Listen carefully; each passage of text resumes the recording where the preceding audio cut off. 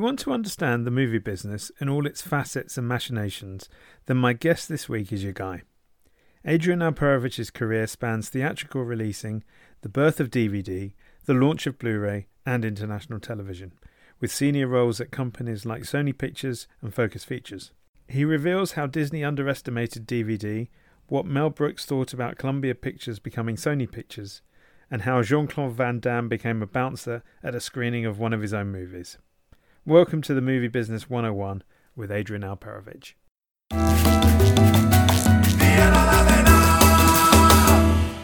Hi Adrian, welcome to the pod. Hi Danny, good to be here, thanks. You started out at Sony Pictures, and back then it was probably better known as Columbia Pictures. Sony had bought it about 3 years before. Were they making their mark? Was it starting to feel like it had different owners, or was it still in that Hollywood zone? I think they bought Columbia Pictures, Sony Corp did, in 90 or 91. I joined at the very, very beginning of 92. And the reason it's important is in 89, Japanese industry was just soaring and flourishing, and Japanese companies were flush with cash and were buying all kinds of businesses, and buying, like, they bought Rockefeller Center, they bought Pebble Beach. And there was somewhat of a backlash in the US when they started turning to what I refer to as cultural assets. Congress at the time, around 1990, was starting to think about whether they would block takeovers by foreign companies of cultural assets like Columbia Pictures. And right after Sony did its deal, then Matsushita bought Universal. So the Japanese made a pledge at the time, because they really were sensitive to the feeling in the US. And they said, we're never going to rename it. It's always going to be Columbia Pictures. And a few years later, after Sony had changed the name to Sony Pictures, and Sony realized that the Sony brand was very powerful, so they just changed the name. And one day I'm in the executive dining room with my boss, a brilliant, wonderful guy named Ben Feingold, whom you know. And we were having lunch with a business associate in the executive dining room, the Rita Hayworth, it used to be called. And Mel Brooks walks up to our table, and Ben had worked with him on a Castle Rock movie called Robin Hood Men in Tights. And as Mel came by the table, Ben stopped him and said, "Mel, I don't think you'd remember me, but," and as he said that, Mel said, no, I totally remember you. How's your mom?" Because Ben had actually asked him to sign a picture for his mom. So he really did remember. And he had a very, very short conversation. And then from there, Mel Brooks, who was standing right by our table, started talking loudly to the room so that everyone could hear him, reminiscing about how he remembers when Sony and the Japanese bought Columbia Pictures, how they'd never changed the name. And now look what happened. Now it's called Sony Pictures. And he just went on for like 5 minutes, going like basically on a rant. And it was unbelievable and funny and embarrassing at the same time. It's a moment I will never forget. And you mentioned being in home entertainment at that point, which was the VHS business. Interesting times? It's funny. When I joined the company in 92, I was trying desperately to get into the TV side of the business. Wise, very wise. Yeah. And I wanted to get into international TV, and I became very friendly with all the guys. And I can tell you the people who were hired instead of me at Sony that you all knew. Yeah, home video was not the place to be. It was the dead area of the business. It had no future. And it was very interesting. Everyone just considered it a dying business. And it was really before what we call sell-through, which was selling movies to people so they could buy them and own them instead of just renting them. And I ended up becoming very involved with my boss. It was really the two of us for a very long time in the video division, in the early development of the technology that became DVD. And DVD revolutionized not just home video, but the entire movie business, and set home video on a growth path where it became so important to the studio. For a year or two, we were, the video division was 60% of the revenues of the entire company and generating so much cash. So it became the most interesting part of the business for years. But everything has its era. It's no longer the case. Do you think the industry underestimated DVD and then overestimated Blu-ray? I think both of those things are true. I know certainly the industry underestimated DVD. The only two companies that were absolute believers in this, what DVD could be, were Warner Brothers and ourselves at Sony Pictures. Other companies had to be dragged into it. Universal was a little bit more open on the domestic side. Disney had no interest. Michael Eisner didn't believe in it. So much so that Universal internationally and Disney internationally licensed their catalogs to Warner and to us. So Sony Pictures had a license for years for all the new Universal movies and a couple hundred catalog movies. And Warner had a similar deal with Disney.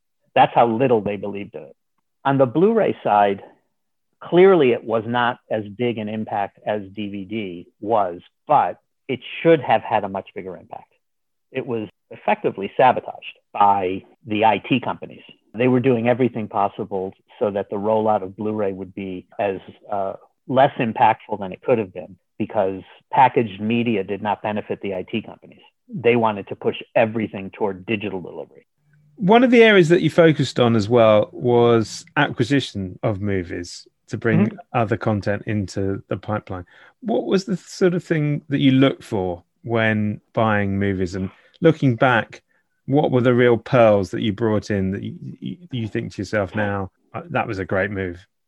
The acquisitions business at Sony was actually a huge, huge business. And it wasn't really well known outside of the acquisition circles. Even within Sony Pictures, people didn't really know it well, other than our friends in the TV division who were incredibly good partners and loved our product. It started in the 1980s when Columbia Pictures just didn't have the money to make enough movies, and home video had started and they had no product. So the idea behind doing acquisitions and later productions of low budget movies like $3 million and under was just to feed the home video business. And it grew into a very profitable business. Gosh, we would buy about 100 projects a year, whereas a typical studio slate of movies was 20. So we were buying direct-to-video movies, we were buying television series, because the TV group needed product. They didn't get enough product from the studio. We were buying and then making very video-friendly product. Jean-Claude Van Damme movies and Wesley Snipes movies and sequels to our theatrical product like Starship Troopers and Sniper. But the reason it worked so well for our television friends was that those movies were great on television. People watched them. Even though they hadn't been in theaters, people really enjoyed them. So they were very commercially oriented and less artistically oriented. We also picked up movies that were meant to go theatrically. So movies that we were very proud of, like District 9. So 18 years at Sony Pictures, and then you moved into sort of the independent world with Film District, and then becoming COO of Focus Features. So independent, but owned by a bigger studio, a kind of mini major in a way. What were the big challenges of being in an indie compared to your studio days? We were truly independent at Film District. You're right. We had a corporate parent of Universal, NBC Universal, when we were at Focus, even though a lot of the work was similar. But at Film District, we were on our own. We had one equity investor and we were a complete startup. But we also had very experienced people. We had great relationships. We had enough money to start from our investor. Just you're out on your own. We were a domestic-oriented company, buying movies to release in the U.S. marketplace in theaters. And one of the biggest challenges for that type of company is it's incredibly hard to date your movies. That was the biggest challenge by far.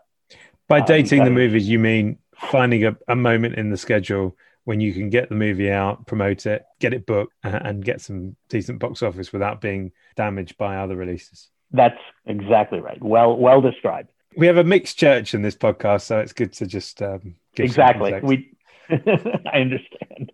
The studios look at the calendar for their, Disney 12 to 10 to maybe 8 releases now a year, to the more prolific studios who are looking at 18 to 24 maybe releases a year.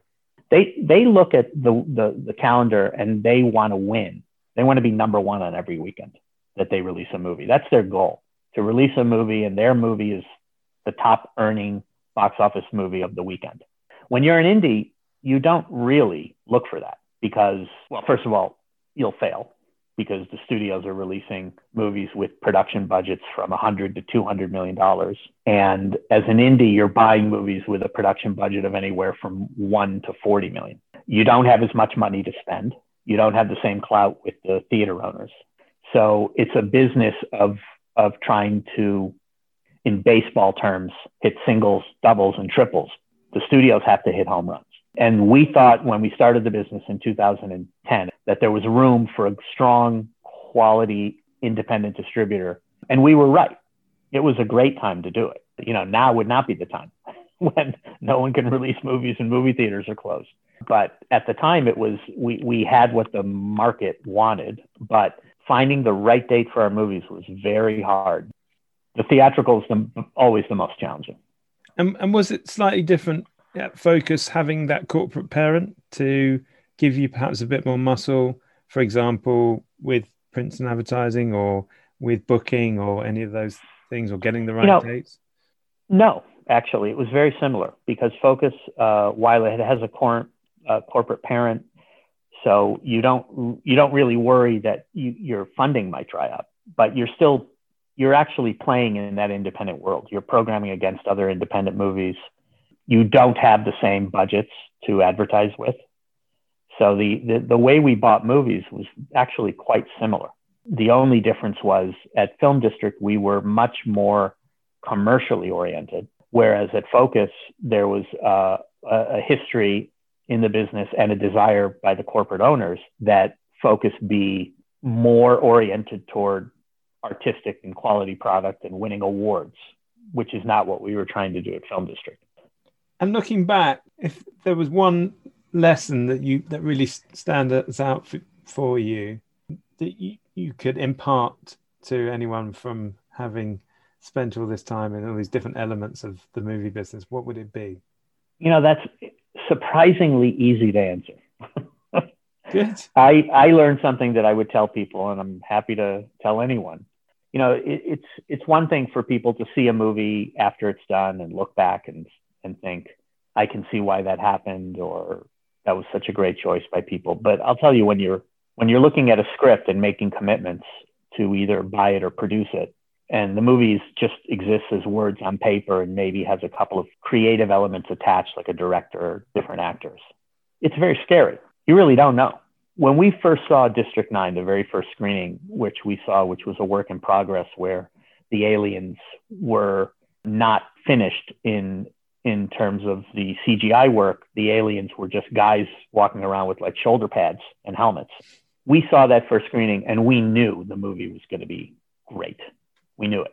But when we bought the movie, there wasn't even a script. We bought it from a large picture book that the director had done, like a comic book, but very large, like a giant coffee table comic book where the whole story of the movie was, but it wasn't a typical script. So I'm getting to the point of your question, which is the things that I regret that we did, or my company or I did, are always the ones where you had a gut feeling to do something or not do something. And you talked yourself out of it through the analysis of either spreadsheets or projections or other reasons. Like we once bought a movie that we thought was going to be a problem. It was a big movie and it was expensive. I won't say which one, but name names. Come on. In this case, I don't want to. I'll name names when it's nicer. Okay. But we thought the movie was not going to work. It was a first-time director. We didn't trust him to be able to do this kind of work. And we went through our process and our analysis. We decided we really shouldn't do this. And the only reason we bought it was because our theatrical comrades desperately wanted us to buy the movie. So internationally, we bought all the international rights for the movie, and they really wanted it. And we went against our gut, bought it, and it was a complete disaster. Oh, now I know what you want to say. Yeah. And so it was our fault though, because our job was to know better and not buy it. Our gut was to not buy it, and we went against it. So that happens over and over in the business. It's like, again, as a baseball analogy, you're not going to be successful every time. You're going to make mistakes. You just have to be successful at a certain rate and limit your losses. But I think you have to trust your gut, because at the end of the day, if you trust your gut, you'll have less regret. I only regret the ones where I went against what we truly believed. And that's interesting because the movie business is really where art meets commerce. And absolutely, the art bit is so subjective and is about that gut feel, isn't it? And so, so's the commercial part. You don't know something's going to work commercially. You're trying to make that guess too. You're trying to guess what an audience will like and how they'll react, and you're also getting involved financially with something a year or two before people will see it, and things can change. When I was at Film District, we bought the remake of Red Dawn. I screened it. MGM had made the movie, and it was an expensive movie. You know, it cost, I don't know, $50-60 million to make. And we screened the movie, and I really liked it. Like, it's a solid commercial movie. Tremendous opening, great action, had a great cast, young cast, but very good, and had Chris Hemsworth in it as the star. And this is before Chris Hemsworth was a star. So we didn't really buy it for Chris Hemsworth, but the movie had been finished, and they made, in the original Red Dawn from 1984, the bad guys, the invading force, were the Russians. And in this movie, they were the Chinese. And while they made the movie, you know, China kept growing and growing as a economic force in the movie business. And all these companies that normally could buy the movie or distribute them, you know, had a lot of economic interest in China. So nobody bought the movie because nobody wanted to touch it, because the Chinese had let everyone know, we're going to punish you if you buy this movie. So we screened the movie, and I came back to the office and I told my boss, Peter Schlessel, we got to buy that movie, but we don't have to buy it today. We can wait, because we're the only company in the world, in the US, that can distribute that movie, because we had no global business, no international business, no business with China. Let's wait. They're going to change it. They're going to make the bad guys the North Koreans. So they went in and spent a bunch of money to use CGI to change the logos on the uniforms to North Korean. And we eventually got the movie, and it worked pretty well. A little disappointing for me. I thought it could do better, but it was successful. It made money for everyone involved. And it was just a really funny process. And no one was unhappy with the work that was done to market it and distribute it. And I guess the only downside was that all your emails were revealed to the world. You know, it's true. It was the days before that. I have to say, when that happened at Sony and the North Koreans hacked it, I thought about it for a while, and I realized I'm pretty sure there's nothing out there that I'm worried about. I just didn't fool around really with email. I always thought it was something that was public. I'm sure there were some things that could be embarrassing, but nothing that I ever heard about. You touched on it earlier, but you did make a lot of films, or acquired a lot of films, that had the stars that were perhaps not quite in the ascendant, the likes of Van Damme, Seagal, and Snipes in particular. And those, as you say, those movies absolutely rocked in a number of places in the world, particularly Eastern Europe, where they just did gangbusters. Yeah. Did you get a chance to interact with those guys? Did you meet them? What was it like having to work with them? I never met Seagal or Snipes. I did meet Van Damme once in Cannes. Van Damme had started his own distribution company because he felt like he was being taken advantage of. I think it was called Rodin, like the sculptor. Of course. And we met in Cannes, and my boss and I at the time, Steve Bursch, sat with him, and he showed us clips of his next movie, which he wanted to sell and do everything himself, and started a sales company. But he sat with us, and it was a very strange meeting. I mean, I've always liked Van Damme. He's the only one I would have actually even wanted to meet, and he's very dedicated, but you know, a little strange. It was a very odd meeting, but I had a lot of respect for him in that I've heard he's a very good business person and investor, and just anecdotally, I've heard that. I don't know if it's true, but that he formed his own company, and I don't know how that worked out for him. But one other time that I met him was in the screening room. He, I think for the same company, because that's why he would have been this involved, they had made a movie and were selling it to buyers like us. And we set up a screening on the lot, and we walk into the screening room. And often when you go to a screening, in the acquisitions world, if you don't like the movie and you know you're not going to buy it, you get up and leave. You might leave in 20 minutes, 30 minutes, 40 minutes, an hour, whatever it is, but you don't really feel like you need to watch the movie. It's not a politeness issue. But to that screening, Van Damme also came. He brought the movie himself, and he sat in a chair at the door, blocking the door. so we couldn't leave.